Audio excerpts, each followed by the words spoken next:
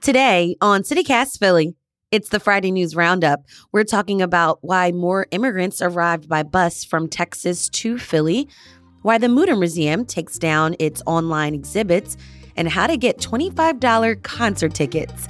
It's Friday, May 12th. I'm Trinae Nuri, and here's what Philly's talking about.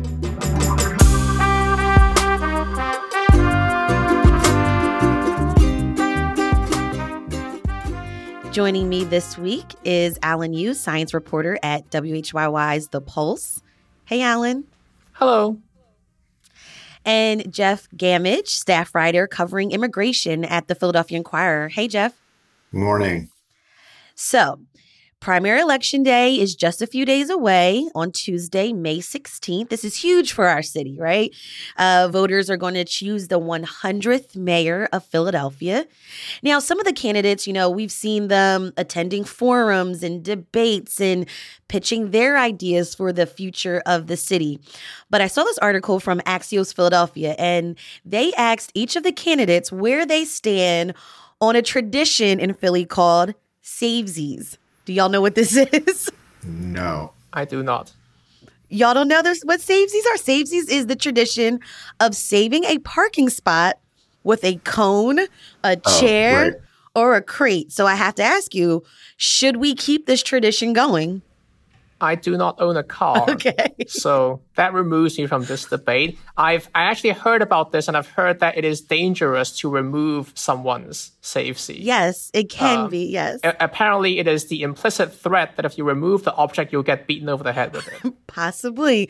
I think we should just keep this tradition so we don't increase the violence in the city. So there you go. All right, let's talk about some top stories of this week. Jeff, let's start with you. Texas sent a bus of immigrants to Philly this week, which was the first time in months that we've seen a bus come through. How many people were on this bus, and is Philly their final stop? Philadelphia is not their final stop. Just about everyone will be moving on to connect with family in mostly Northeast cities, but in other places around the country. It was our first bus since January 7th. It's the 20th bus to land in Philadelphia, sent from Texas, as Governor Abbott seeks to press sanctuary cities. And as you know, Philadelphia is among the sanctuariest, so to speak. 31 people arrive on Wednesday, including 7 children. So, Jeff, this was happening, like you said, a few months ago, then it stopped. Do we know why the busing started up again? We think so. And the short answer is that what's happening in Philadelphia is a reflection of what's happening at the southern border. And when there's a crush of people at the border, that means more people are coming into Texas. And it means that the governor sends more of those people to Philadelphia, Chicago, New York, and Washington. During the past months, there's been more stringent enforcement, including Title 42, and so there have been fewer people coming in, which in turn means there's fewer people coming to Philadelphia. Now we're waiting to see what happens when Title 42 goes away. The Biden administration plans to replace it with sort of a series of laws and rules to do the same thing. But advocates and city officials here are expecting more buses. They don't know when, they don't know how many, but definitely more. Now, real quick before we move on, Jeff, what is Title 42? Title 42 is a very old provision, and it was created during World War II as a means to keep people out based on health, that you did not want to allow communicable disease into the country. President Trump revived this provision and used it to override asylum. President Biden has both endorsed the policy and criticized the policy, but he has kept Title 42 in place as a barrier against immigration. And on Thursday, Title 42 goes away. The CDC had declared that there was no longer a reason for it based on health factors. How are Philadelphia city officials preparing for more buses in the coming weeks or days? Philadelphia has done a really good job, I have to say.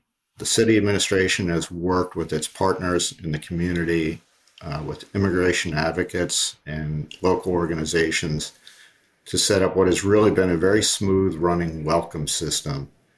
They greet the bus.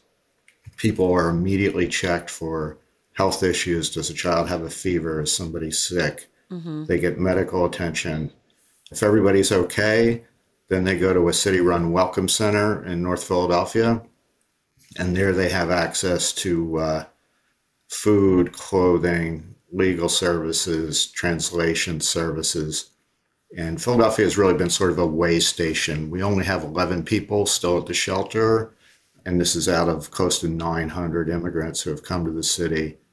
And we have about 50 people who are making their permanent home here.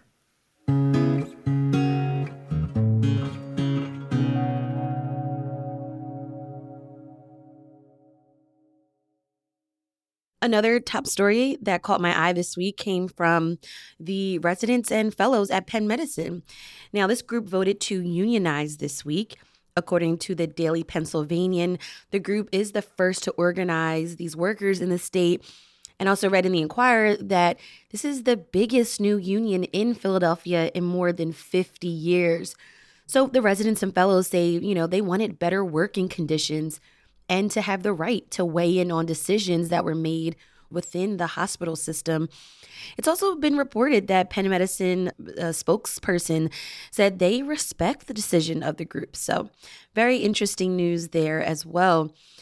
Shifting gears a bit, Alan, you covered a really interesting story at the Mütter Museum, which is located at South 22nd Street. The museum took down its online exhibits. Why? Yes, so they took down all their online exhibits and all their YouTube videos. And they say that that's because they brought in a new executive director and a new CEO for the College of Physicians of Philadelphia. And they say that they want to reassess everything that the museum has. The entire collection, everything online, all the YouTube videos, and that they want to basically go through everything to decide, is this respectful, is this appropriate to have online? And then after they go through this process, they don't know how long, they will see some of these go back up.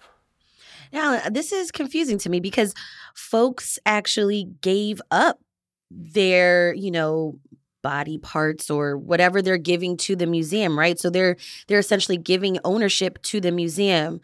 So why are they now having this conversation about how they display these items? Yeah, so this is actually quite complicated, right? Because there are people like the person I spoke to for my story who, voluntarily signed up to give part of their body to the museum, to have it on display, to have it be an educational resource, right? For people to learn about the conditions that they have. Now, those are, what people call living donors. Now, there are also people who, when they before they passed, say that they want their remains to be displayed, as is the case with the other patient that I talk about in my story. Now, but this hasn't always been the case, right? There hasn't always been this clear system of, documenting who gives consent for their remains to be in the museum. And in the museum, right, there are remains from a variety of people, dating back many, many years. And so if you go far enough back, there are people who did not clearly and enthusiastically consent to have their remains displayed there. And the current leadership say it's due to that they are taking this rather drastic step to remove everything that's in their online exhibits and all their YouTube videos. But the museum is still open to the public, though, right?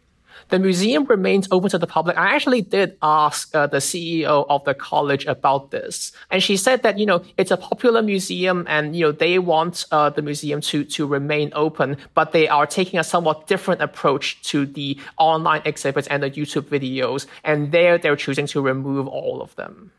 Did they give you any timeline on when they would finish this review process? They did not. I did ask for that, but they say that they cannot tell me how long it will take for them to finish reassessing everything. All right. Well, we'll definitely be on the lookout for that. Before we head out into the weekend, I just want to leave with some good news. There's a lot more food festivals happening and people are roller skating outside again and music concerts. This weekend, Taylor Swift is taking over our area. She's got 3 sold out shows Friday, Saturday, and Sunday. Are y'all Swift fans? Swifties? Is that what they call them?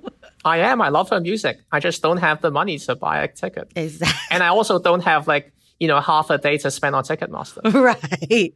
Jeff, what about you? I have young daughters, so by osmosis, I wouldn't say I'm into Taylor Swift, but I've seen her twice with my kids, and they're big fans.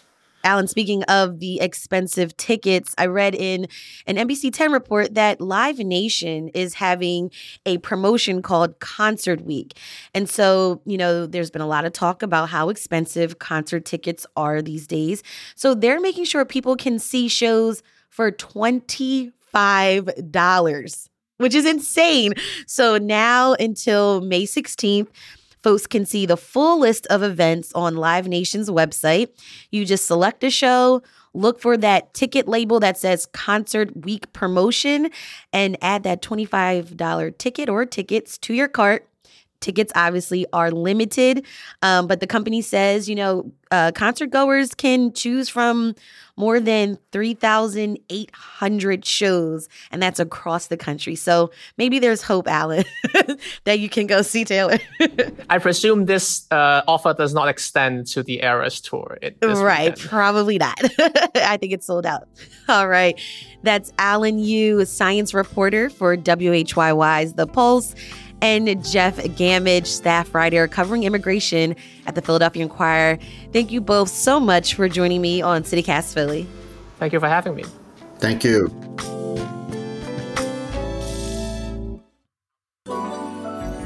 It's time for the tip of the week, where we share a life hack for living in Philly. It's that time of year again to designate your block into a play street. Now, during the summer, designated streets are closed to traffic so that kids can play safely outside and get free meals and snacks. You can apply today by going to phila.gov/programs/playstreets. We'll have a link in our show notes. If you have a tip of the week, we'd love to hear from you too. Call or text us at 215-259-8170.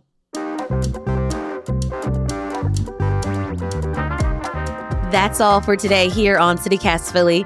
Our lead producer is Laura Benchoff. Our producer is Abby Fritz. Our Hey Philly newsletter editor is Brittany Valentine. And our host is me, Trinae Nuri. Music is by Philly's own Interminable, with additional music from All the Kimonos and James Weldon. If you enjoyed the show, tell your best friend, rate the show, leave us a review, and subscribe to our morning newsletter. We'll be back Monday morning with more news from around the city. Have a great weekend and be safe. Bye.